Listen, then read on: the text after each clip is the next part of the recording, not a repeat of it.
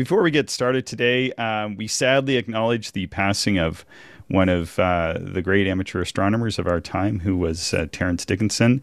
From 1981 until the 2000s, Terence wrote newspaper columns on astronomy and several books, including Night Watch and the Backyard Astronomer's Guide, which he co-authored with Alan Dyer. He also appeared on Quirks and Quirks, Canada's weekly science show on CBC. And like many of you, Terence was formative to my astronomy journey.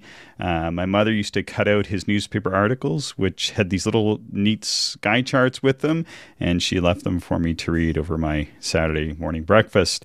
I later received a copy of the Backyard Astronomer's Guide for Christmas and some binoculars, and then I bought a copy of Night Watch for myself and followed his direction to get an 8-inch Dobsonian to start. So he'll definitely be missed in the astronomy community as well as by his loved ones. So just before we get going here, we're joined with Shane and Rick. Any thoughts on the passing of Terence Dickinson before we get on to our episode? Pretty similar. Oh, go ahead, Rick. I think that your introduction is really good. He influenced so many people across Canada and around the world. His books were number one, written with Alan Dyer often, and great to thumb through, and you learned so much from it. So he'll be greatly missed. Mm-hmm. Yeah, for sure. Chris, similar to you, my first two books were were the same. The Backyard Astronomer's Guide was my first one, and then I bought Night Watch, and also, like you, Chris, followed his advice. My first telescope was an 8-inch Dob, and I even bought the binoculars that they recommended. I think it was in the third version of Backyard Astronomer's Guide, and I believe they were 10 by 50 Bushnell Legacies or something like that. And so anyway, I purchased those and certainly got me off on the right foot for, my new, or at that time, my new hobby of astronomy. Sounds good. Well, thanks, guys. With that, we're going to move on to our episode. I'm going to do our regular introduction now. Light pollution with special guest Rick Huziak on episode 299 of the Actual Astronomy Podcast. I'm Chris, and joining me is Shane. We're amateur astronomers who love looking up at the night sky. And joining us today is our long-time, perhaps long-suffering friend, Rick Huziak. So welcome, Rick. And we'll read your bio here before we get going, but just welcome to the show. Hi, Chris. Hi, Shane. It's been a long time since we've met in person, so this is great. Yeah, excellent. Thanks for joining us. So I put just a bit of your bio, but I think it's something people will enjoy. So Rick is widely recognized as the face of SP, which is the Saskatchewan Summer Star Party, because he's been operating as the lead organizer and registration tent ring leader for about the past 27 years, Rick, I think, something like that. At least. Wow. At least. So if the Saskatchewan Ever Star Party, when the Saskatchewan Summer Star Party went missing during the pandemic, they put Rick's face on the milk cartons. I'll put it that way. He's so integral to the program. One of the things that Rick does that I think listeners would be very interested in is he has a list of carbon stars in the RASC Observer's Handbook. And at some point, Rick, we should talk. That is my favorite list that I've never talked about on the podcast. Sure, we'll talk about it in a future episode. Yeah, I think so for sure. Rick has also submitted over 180,000 variable star observations to the AAVSO. I think my note is out of date, though. Is it 180,000, or you got over 200,000, didn't you? No, not quite. Not quite. It's a goal. It's close. I think you're getting close. Maybe we'll put it that way. Rick is also an avid meteorite collector who appeared on shows such as The Meteorite Hunters, and he also helped in the recovery of, I don't know how much it was, but like some sort of tonnage of the Buzzard Coulee, because you were like one of the lead people who was up there with a magnet on a stick and picking up big and small rocks of all kinds during the Buzzard Coulee Fall in Saskatchewan. In 2004, Rick got his own piece of astronomical real estate when asteroid 4143 Huziak was named after him. So again, welcome to the show, Rick. This is going to be a lot of fun, I think. Well, thank you. Yeah. And you've been head of the RES, or you've been involved in the RESC Light Pollution and Abatement Committee, head of the RESC Light Pollution initiatives here in Saskatchewan. And also you've been involved in the Saskatchewan Eco Network, and you were named a Saskatchewan Environmental Champion. And the big thing I meant to mention, Rick, is that you were also the groundwork amateur side RES Side coordinator for declaring the Grasslands Dark Sky Preserve. I remember you were showing me all the photos of running back and forth with all those papers and documentations for the Grasslands National Park. So we sort of, in many ways, have you to thank for that dark sky preservation of the Grasslands, which is our favorite spot to go observing. Awesome. It was a great team to work with. The people at Grasslands were number one, and everybody's totally on board. Yeah. And we're looking forward to seeing you in the Grasslands this summer, because we're going to get together over the May long weekend, and then I think it's like the 20th and 21st of July there in the West Block. Should be a good time. Looking forward to it. Best guys in the world. Yeah, it should be really good. So yeah, it's a lot of fun. It's been a few years since we've met up and done that. I think just because last year our schedules conflict, and then for the 2 years prior, Grasslands only let me and like one other person go down the year before last, and then last year schedules conflict, and the year before it was canceled outright. Although I did go down and go observing. There was no star party, but I did go observing that year in Grasslands National Park, so it was all good. Let's see. So Shane and I have done this is the 299th episode, and we were talking about this a few weeks back just after Christmas, and we were surprised to discover we've never done an episode on light pollution. And so we thought part of it was, I think that every time we talked about it, we were like, oh, we'll get Rick on to talk about that at some point. We'll get Rick on to talk about that at some point. And then we're like, we're getting really far along in this podcast now. We've got to get Rick on to talk about light pollution. So with that, Rick, what is light pollution exactly? What are we talking about? Well, it's pretty straightforward. It's light that shines where you don't need it, don't want it. Light that shines basically sideways or up into the sky does no work at all. And light that is simply too bright for its application. So all light pollution is wasted light. So when we talk about light pollution, we're not talking about the light that does useful work. We're talking about all the waste that shines where it doesn't need to be. And it causes enormous amount of damage. And the big part about it is it's all conservable.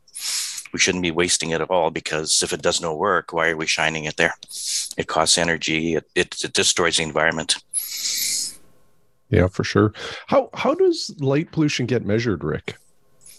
There's several different methods. I mean, if you want to go by the technical thing, is you're going to measure the amount of lumens per square meter, and if it exceeds some sort of value, then it's too bright. If it shines sideways, then it creates glare, trespass, other ecological damage. So, you can measure it all kinds of different ways. For maps of the world, where you see light pollution maps, it's measured from satellites with photometers. But it's there because basically it's usually glaring in your eyes or causing you not to be able to see at night. Yeah. It's certainly, us as amateur astronomers, I still remember, when I started in amateur astronomy with the 8-inch Dob that I mentioned earlier, I think I observed from my backyard here in the city probably for the first year. I never left. I never went to a dark site. I think I did close to half the Messier list from my backyard, including the Andromeda Galaxy. And then, I joined the local club, and I went out to the dark site that they have, which is still, somewhat light polluted. It's about 30 minutes outside of the city, but much darker than my backyard. And I couldn't believe the difference, no light or reduced light pollution made on the views, particularly of M31. It just blew my mind. And it was really at that point that I just stopped observing deep sky objects in my backyard, because it just didn't do them justice. And it was a big awareness moment for me as to how impactful light pollution is to our ability to observe some of those objects. Well, we're only one generation away from people that grew up under a dark sky. And it's really sad. I mean, my parents and probably your parents lived in an environment that was so much darker than we have right now. A lot of us walked out of the back door and we had a pristine dark sky. And I miss that from my childhood. It's hard now to walk out anywhere and not see a light. Well, I remember one summer, this was quite a few years ago, we were in the grasslands doing our public night. We had our telescope set up, and I can't remember how many people were coming through, but I remember one gentleman in particular. I think he was from the eastern US, don't recall exactly where. He was retired. So I assume he was probably, in or around his 60s. And he was so excited to be at grasslands to see the Milky Way for the first time in his life. And I couldn't believe it, but to your point, Rick, there's a lot of people now that just don't have, easy access or maybe any access to a sky where you can even see the Milky Way. Well, the latest studies are showing that somewhere 75 to 80% of people in the world have never seen a Milky Way. It astonishes me. I mean, I grew up in that dark environment, and the Milky Way is part of my life. You go to good places with pristine skies like grasslands, and you realize halfway through the night you're standing there and you've got 7 shadows, and the 7 shadows are being cast by the 7 brightest stars in the sky. And you go, this is what the world used to be like, and we've lost all that. You can't even see stars in the sky anymore, let alone shadows from the stars. Yeah, I remember when I was a kid, the first time I noticed light pollution was just a little before I get into astronomy. I mean, I was always interested in astronomy, but it's around the time when my mother started cutting out the star charts from Terence Dickinson, and I went out. It had snowed, and I was playing in the snow in my backyard at night, and I noticed that the whole sky was sort of this orangey pink.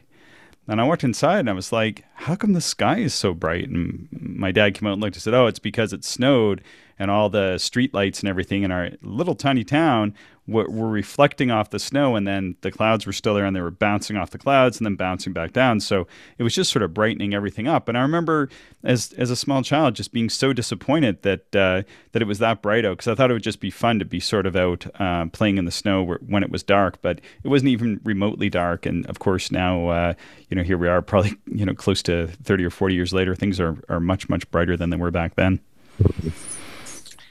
Yeah, our environment's brightened so much. It's super disappointing. I mean, light pollution is one of the easiest pollutants to remove from the environment.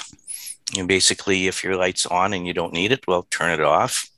If your light's glaring somewhere, put a shield on it so it just lights up the area that you need it to shine on.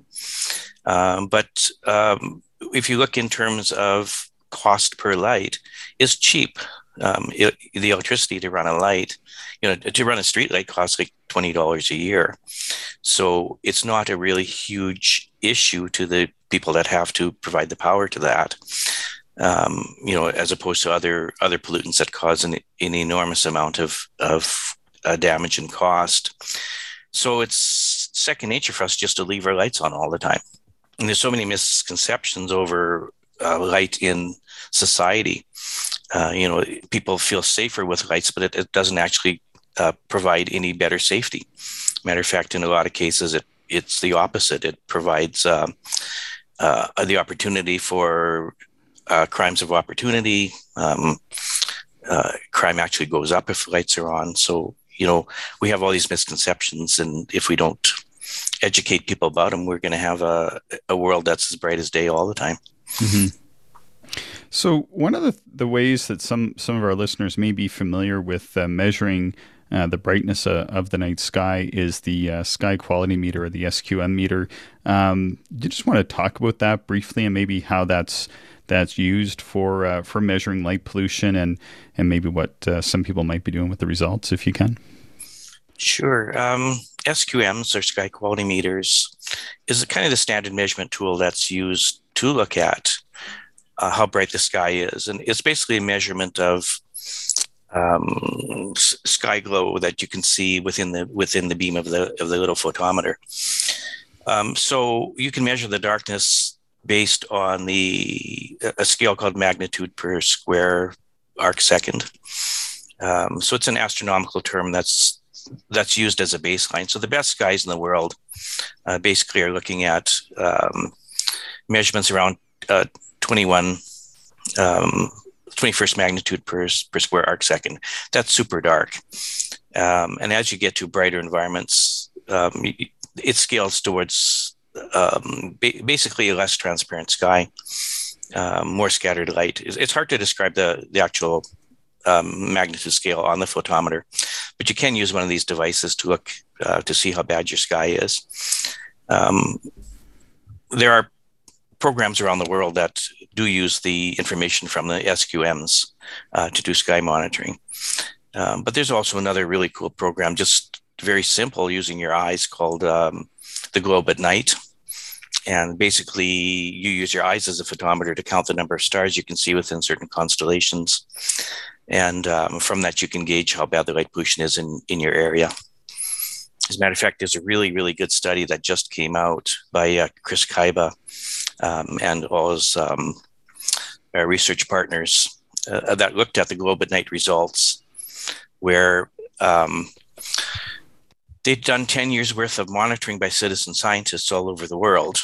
And they looked at the number of stars they could see in certain areas, recorded it, put it into a database. And what they found out was that over 10 years, the quality of the sky has deteriorated extremely rapidly. A huge increase in light pollution. As a matter of fact, the sky brightness has been increasing by 10% every year, year after year. Oof. And that's hugely disturbing. In I think 2017, then NASA SOMI NPP satellite measured sky brightness from space, basically looking back down onto the ground, measuring the light pollution they could see shining directly up at the satellite. And they found that light pollution was increasing at 2.2% per year. But they knew that there was some skew in the data because the sensitivity of the photometers was such that they couldn't see certain bands of light. So they knew they're measuring light pollution increasing.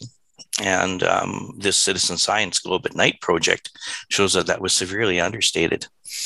Instead of 2.2% per year, it's 10% per year. So truly disturbing, because about a decade ago, we started converting from gas discharge lighting, basically high pressure sodium lights in cities, the orange lights, going to LED lights, which are much bluer.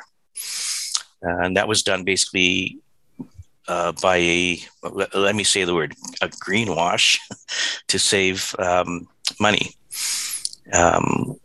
The effect of the LED conversion is very interesting, because you would think that if you had a light that basically used a tenth of the power that the gas tubes did, you would see an actual saving. But what we actually saw was a huge increase in light pollution, which means the amount of light coming out basically exceeded the amount of light pollution that was being produced by the old lights that were even poorly shielded. And so there's no bump in the data that shows there's actually a reduction in light pollution. The line just continued to increase at 2.2% even after the LED conversions. And that kind of implies that the amount of power being used in the world is actually increasing as well. So it's disturbing that changing lights for the reason of power saving is not also saving the skies from light pollution. That's really interesting. Just as you were talking there, Rick, I looked up the Globe at Night.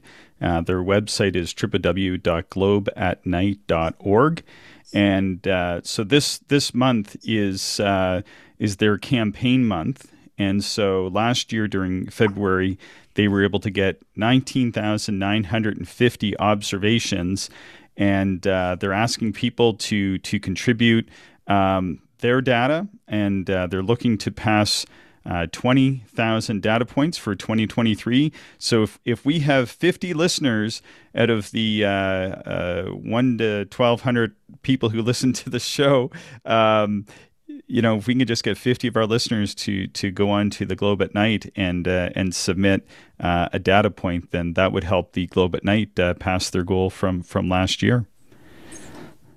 Well, if you're an amateur astronomer, especially, you should be doing this. Yeah. It is your legacy that will be affected here if we can't cure light pollution.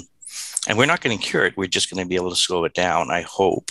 Mm-hmm. But participating in programs that are easy, like the Globe at Night, is something that you can do. What's kind of sad is that there's more contributors who are non-astronomers to Globe at Night than there are astronomers. Mm-hmm. It is a citizen science project, so that means that anybody can do it. You don't have to be an astronomer. You don't have to have experience. You need to be able to count stars on a star map that's provided on their website.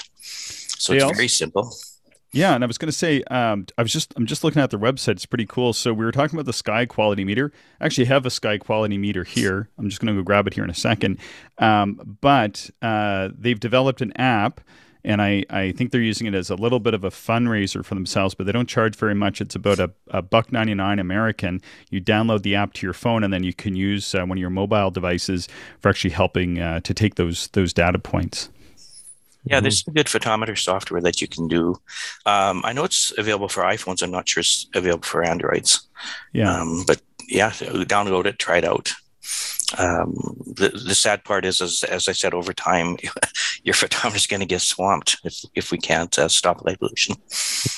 One of the things you just mentioned, Rick, was legacy, and that really stands out for me when we talk about light pollution. And I think all amateur astronomers really need to think about that word, and really think about the advocacy around light pollution, whether it's like you mentioned, turning your light off, because you're not in your backyard, or lobbying, municipal governments or whatever it might be to help develop more awareness. Because at the end of the day, I think when we talk about overlighting and all of the issues with it, there's a lot of decision makers that really just don't have the awareness of the cause and effect here, and some of the benefit gains of reducing light pollution. And I think when the story is told, it's a compelling story, and I don't there's not too many people that would opt in for more light, or unnecessary light, maybe is a better way to put it.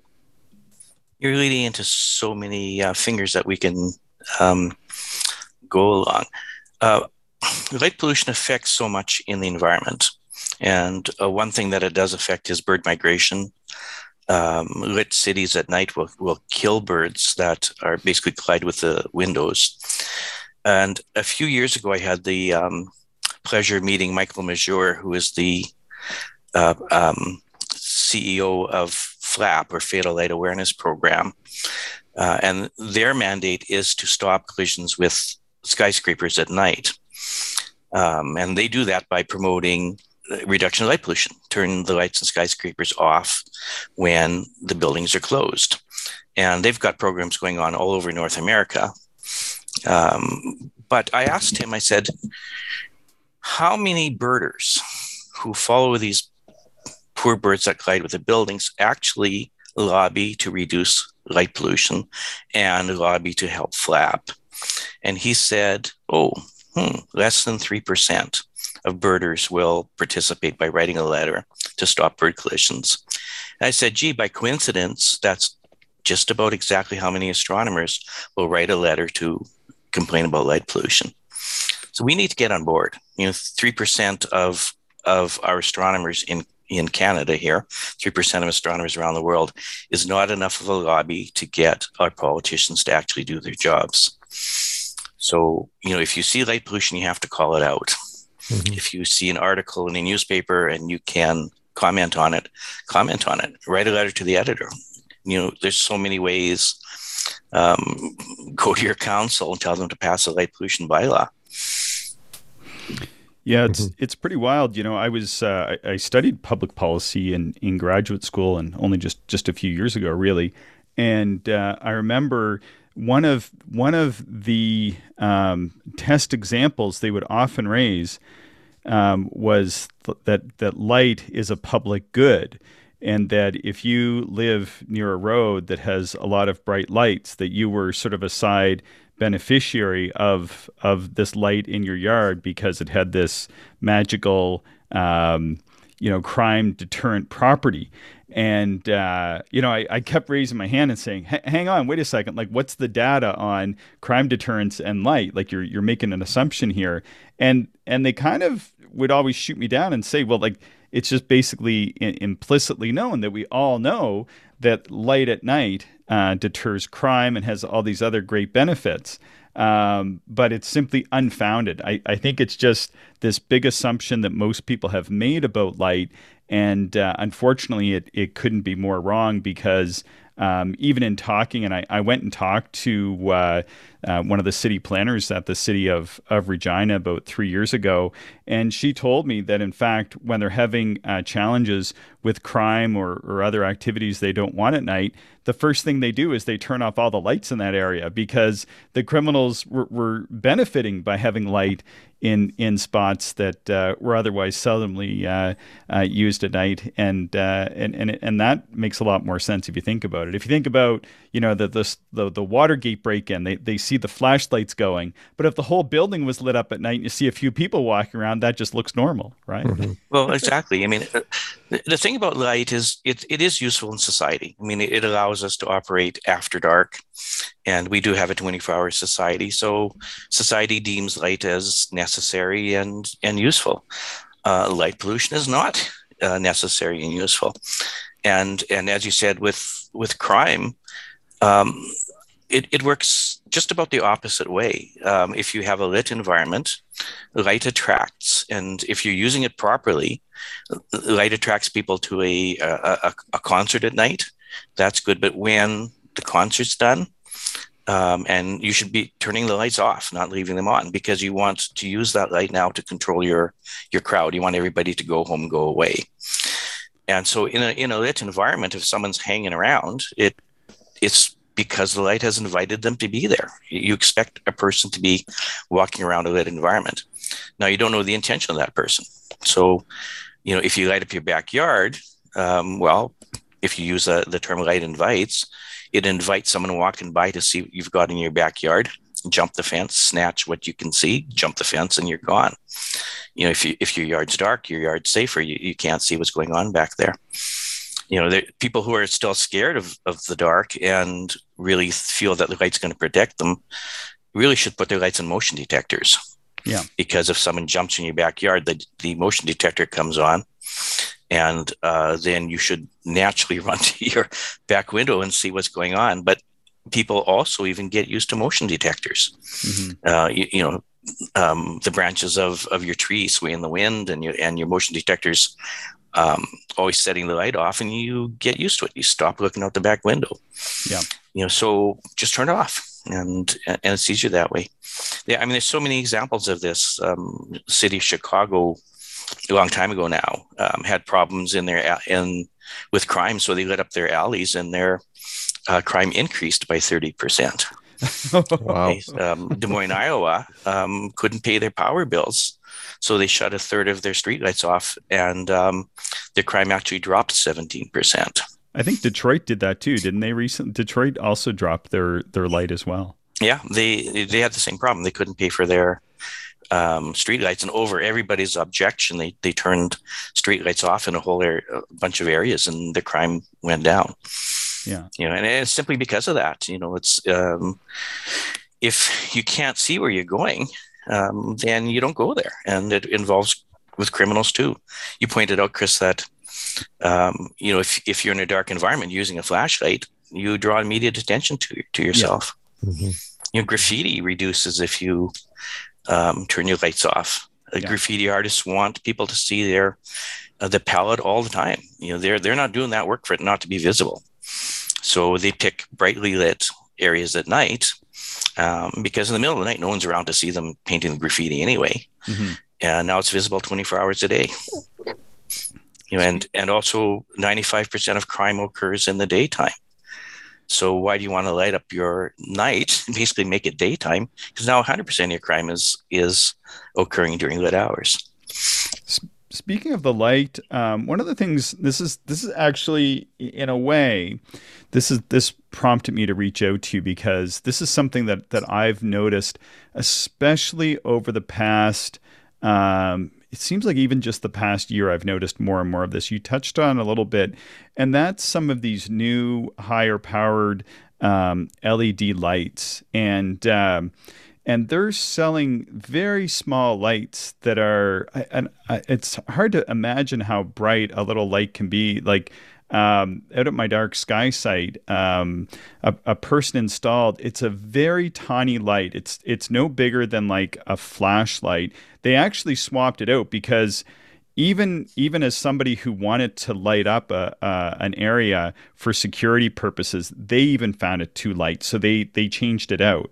But they're selling tiny little lights that are so powerful you can almost light up like a city block with a light that's about the size of a traditional flashlight now.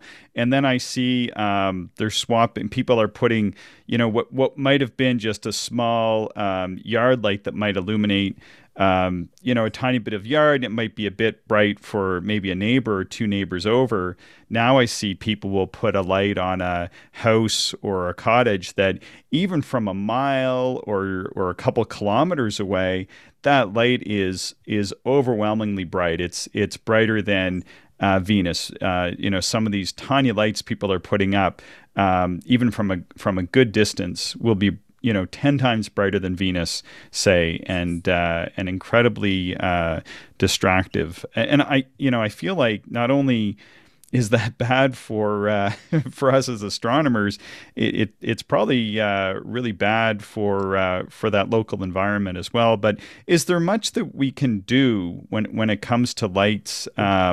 That are being created, simply because the technology is there to create them, that just far exceed what probably should be allowed? Because it just seems like people shouldn't be allowed to go out and buy like 100,000 candle watt set of lights to put around their property like that.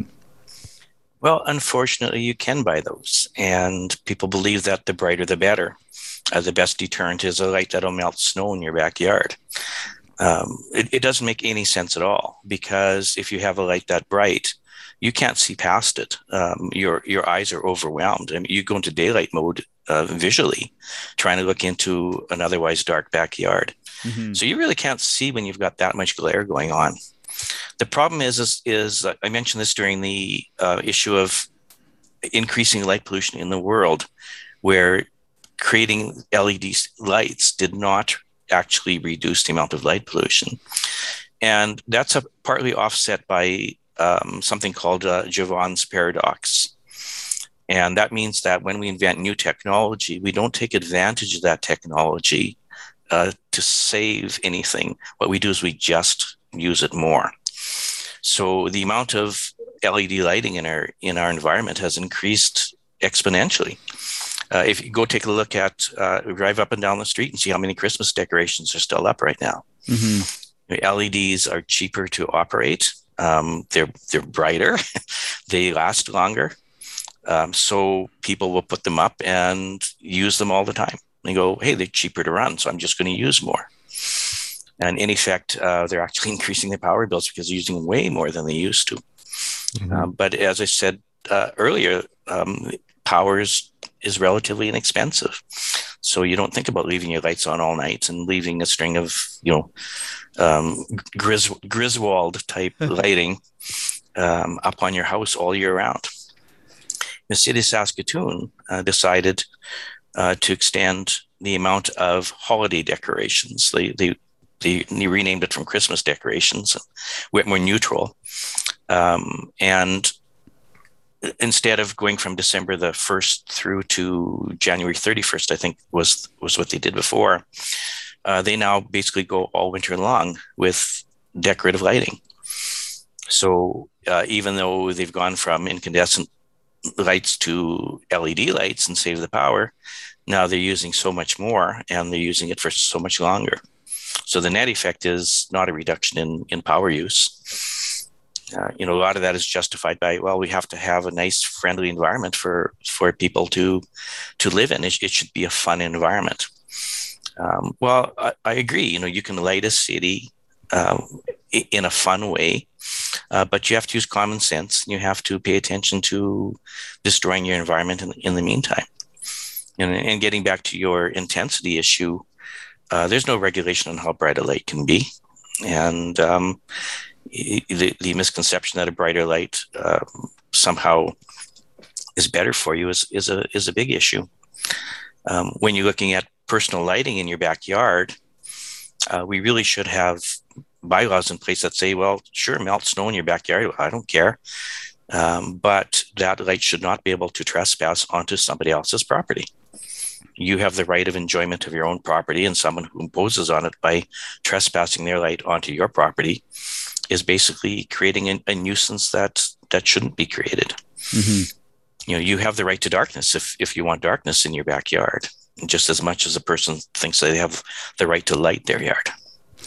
Yeah, and if people are wondering, Rick is referring to melting snow in the backyard, and for sure and I've seen these online. It is absolutely wild. You can buy a light that has an intensity and a heat to it, so much so that I've seen one that not only you can use as an emergency light when you're hunting or whatever, but you can also like take a little frying pan and like fry an egg with the light in a special holder and a little tiny frying pan on it. You can fry an egg or like cook a steak or something like that. That they're making lights that are that bright now. It's just unbelievable. Yeah, it's a byproduct of how LED technology actually works. In order to get enough light out of that LED, they have to create that little transistor junction to be a very, very small area and generate that light in a tiny, tiny little fraction. Put a lot of power through a small area. So basically, you've got this super, super bright point source.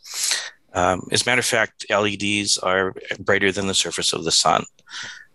So they can cause all kinds of issues. And you put enough of them together, you get this huge glaring light bomb that you can't even stare at. They're way too bright. And of course, now you've got every commercial manufacturer in the world providing lights. Their goal is to sell lights. It's not to sell good lights. Yeah.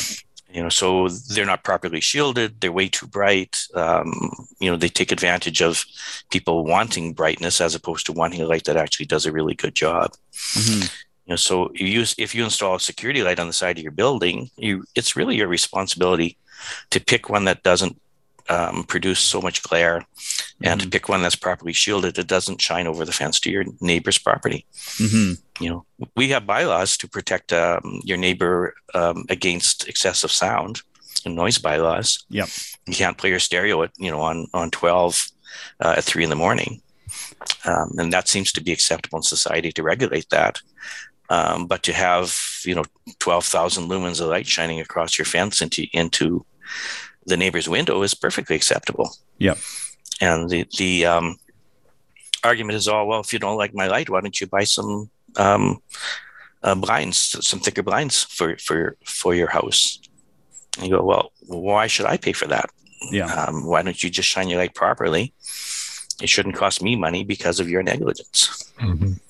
I've considered a 12-foot fence to help shield some of my neighbor's light, but you can consider it. But you know what? There's a bylaw that says you can't have a 12-foot fence. Yeah, fair enough. Yeah. Right. Yeah. So, can I violate that bylaw? Mm-hmm. If I do that, I get charged with that, and I have to cut my fence off. Yeah. Yet somebody shines a light into your window and you can't sleep at night. No problem. One thing that just as I was prepping for this show, and it's something that hadn't occurred to me as much before, but kind of when I say this, you guys are going to get it, is that I was sort of reading about, what are some of the long-term consequences of light at night. One of the things they hit upon in one of the articles I read, I wish I could remember who it was by, was that, for example, back like when you were young, Rick, and when our parents were young, people were inspired by the stars. They could dream of creating spaceships to go to the stars or to go to the moon or to do different things of that nature. But now, like you said, with 80% of the population growing up in regions where you can hardly even see a star, maybe you can see half a dozen stars or a few dozen stars throughout the course of the year. You'll be able to see some of the bright planets and the moon a little bit. But people who live in that environment, children who are growing up in that environment, will not be inspired by the stars. They might wonder what that one or two bright points of light are in the nighttime sky, but there could be this sort of strange lack of dreaming knock-on effect for the youth, for people that are young now, and for those that may be born in the near future? Yeah, I think it's a big problem. I mean, if you don't recognize what your environment is around you, then you take no responsibility for it. You know, almost all cultures in the world have got basically legends of coming from the stars.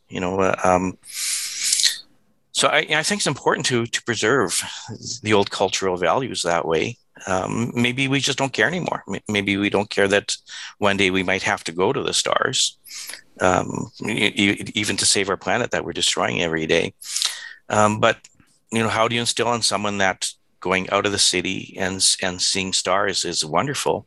How do you instill in someone that when I came to Saskatoon 40 some years ago, I could actually see the Milky Way from Saskatoon. Good luck if I can see a handful of stars now. We're losing so much here. And yet you see some more responsible responses from some corporations. There are huge corporations in the world that recognize that we have environmental issues. 4 or 5 years ago, Subaru had a great campaign.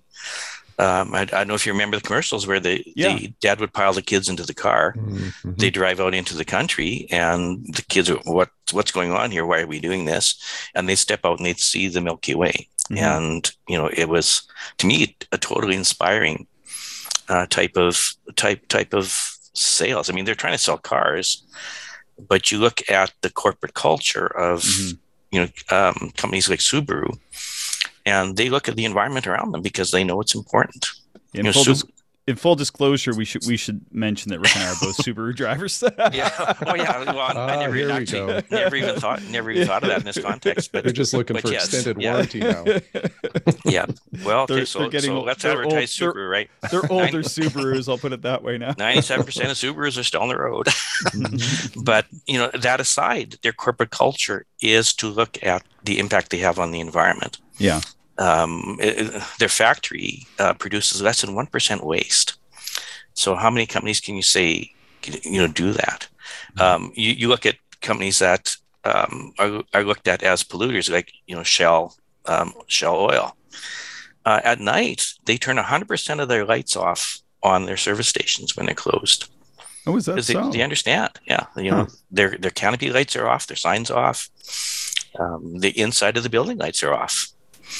They understand. Why are we wasting? Why are we spending money that we don't need to spend? Sort of a weird instance of an organization that might otherwise be a large polluter, actually maybe being less of a polluter than some of our municipalities. Well, exactly. When you look at who's polluting and who isn't, it's the medium-sized guys that are the biggest issue. Yeah. The small guys can't afford it. They shut their lights off. They manage their power bills. The big guys have this corporate responsibility. They want to look good in the world. The medium-sized guys, they don't care. They look at the company and go, oh, I've got better things to do than to worry about environmental issues. Yeah, I got to say this, though. This occurs to me just as we're talking. I worked for a medium-sized company, and they were a medium-sized company. And they got bought out by your company, but yeah, they put up all these LEDs around the building as security lights, and then I was like, I said to them, there's no evidence that this kind of stuff works, and then we got robbed. The truck pulls up, takes whatever they were taken, and then leaves. And we had all the footage of it because everything's lit up, had everything we could. But nothing could be done about it just because of whatever. They never caught the people. And so they had spent all this money on putting the lights, all this stuff up that were on 24/7. And then when it actually came down to it, it didn't result in any benefit. And do you think they turned those? And it's not like afterwards they were like, well, I guess we may as well shut the lights off and save a couple $100 a month. No, they just left the lights roll. Well, okay, so let's get into what they really could do. Yeah, put those lights on motion detectors, because LED lights are instant on, so you can Yeah. put them on a motion detector. Save all the power until someone drives in there, lights it up. Your cameras operate just fine because you've got light now. When there's motion, your cameras work. When nobody's around, because it's dark, they don't need to operate. Yeah. It's a failure of a design policy called CPTED, or Crime Prevention Through Environmental Design. And this is a part of the policies of most cities. They have a CPTED program. Mm-hmm. And basically what CPTED says is light your environment so that you don't create any great contrast. What you want to have is subtle light that produces no sharp shadows, anything like that, where people can hide. And CPTED says you have to have natural surveillance. So that means you have shorter bushes where you can't hide in. Your light basically floods your area, not creating glare. But the natural surveillance means that either people can see what's going on or cameras can see what's going on. So if you don't have any surveillance, whether you've got light or not, makes no difference at all. If no one's watching, anybody can do whatever they want on that property. And then natural surveillance is quite interesting, because if no one is watching your camera, like you said at that other company, the robbery happened in spite of lights and a camera. If nobody's watching that camera, why even have the cameras? So we have these strange policies in place that have so little benefit. And it's because they're not done right. They're not thought through. Have lights good enough for your cameras, put them on motion detectors, have good enough cameras that you can identify who's behind the steering wheel. So if my default is that if you don't have a good safety program in place, shut all your lights off, because that's the best one. Mm-hmm. Mm-hmm. Rick, we're getting closer to the end here of the podcast. If there was, some takeaways that you could leave the listeners with, in terms of call to action or what have you, what are some simple things, 3 things, 5 things, whatever it might be, that listeners can do to, help the cause here? Gosh, we've not even scratched the surface of this whole issue. We didn't talk about the effect on the birds and the bees and everything like that. We've talked about crime. We've talked about all kinds of things already, but certainly not enough. So the takeaway really is that light pollution is pervasive in everything. It affects your entire environment, no matter what it is. And the effect is not necessarily, the effect of light pollution is not positive at all. Light pollution is a total waste. So when you're looking at actions that you can do, you can get involved with almost anything. When I fight light pollution in Saskatoon and Saskatchewan, I rarely talk about astronomy, because astronomy is your reward for doing a good job in controlling light pollution. If you can control light pollution, you can do astronomy because you've got a dark sky. But to do that, my involvement is mostly talking about natural areas, the environment around, preserving green spaces, taking care of the animals in your environment, because it's all affected. The life cycles of all your flora and fauna is affected by how much light pollution you have. Crime in your city is affected by how much light pollution you have. The profitability of a company is affected by how much light pollution you have. You look at every aspect and you can work a light pollution angle into it. And recently we even had a couple of national news stories about light pollution. One was a bad neighbor who erected, I think it's a 10,000 candle power, something like that, light on his side of his building, something horrendously bright, just to annoy his neighbors. He doesn't need the light, and he refuses to take it down. There's nothing they can do. That made national news because it's a big issue about how a municipality it has basically failed their taxpayers. The other recent story was the one we talked about before about how light pollution is just a runaway thing. So make it a portion of your environmental argument in your community. It is the easiest pollutant to remove. The bylaws or policies that have in place are really simple. Basically, don't shine a light where it's not needed. Don't allow lights to be shone onto your neighbor's property, and that has to do with residences, with commercial buildings. Civic lighting. It can all be controlled. The less light you use, the cheaper it's going to be, the less environmental damage it does. So get involved in every policy. When someone's going to build a skyscraper, ask them, what kind of light pollution are you going to create? Are you going to design your lighting so it doesn't shine out of your building to cause bird strikes? Are you going to turn your lights off at night? These are things that you can ask through your development policies. It doesn't matter every issue that civic politics brings up. You can go and say, well, what's your light pollution plan? Designing a city. Why not design a city to be fun at night by producing less light and fewer streetlights, making it a fun, decorated place as opposed to just a whole bunch of glaring streetlights and ad hoc lighting by every business. Design your environment. So, but and again, if you're an amateur astronomer listening to this, write a letter. Mm-hmm. I want 100% of amateur astronomers to write letters, not less than 3%. We'll never get the job done. Mm-hmm.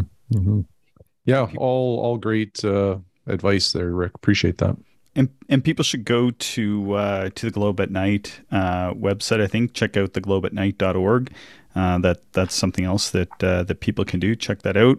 If we only had 4 or 5 dozen listeners who went on there and actually participated, then that would probably help them exceed the goal that they've set for this year. That'd be great.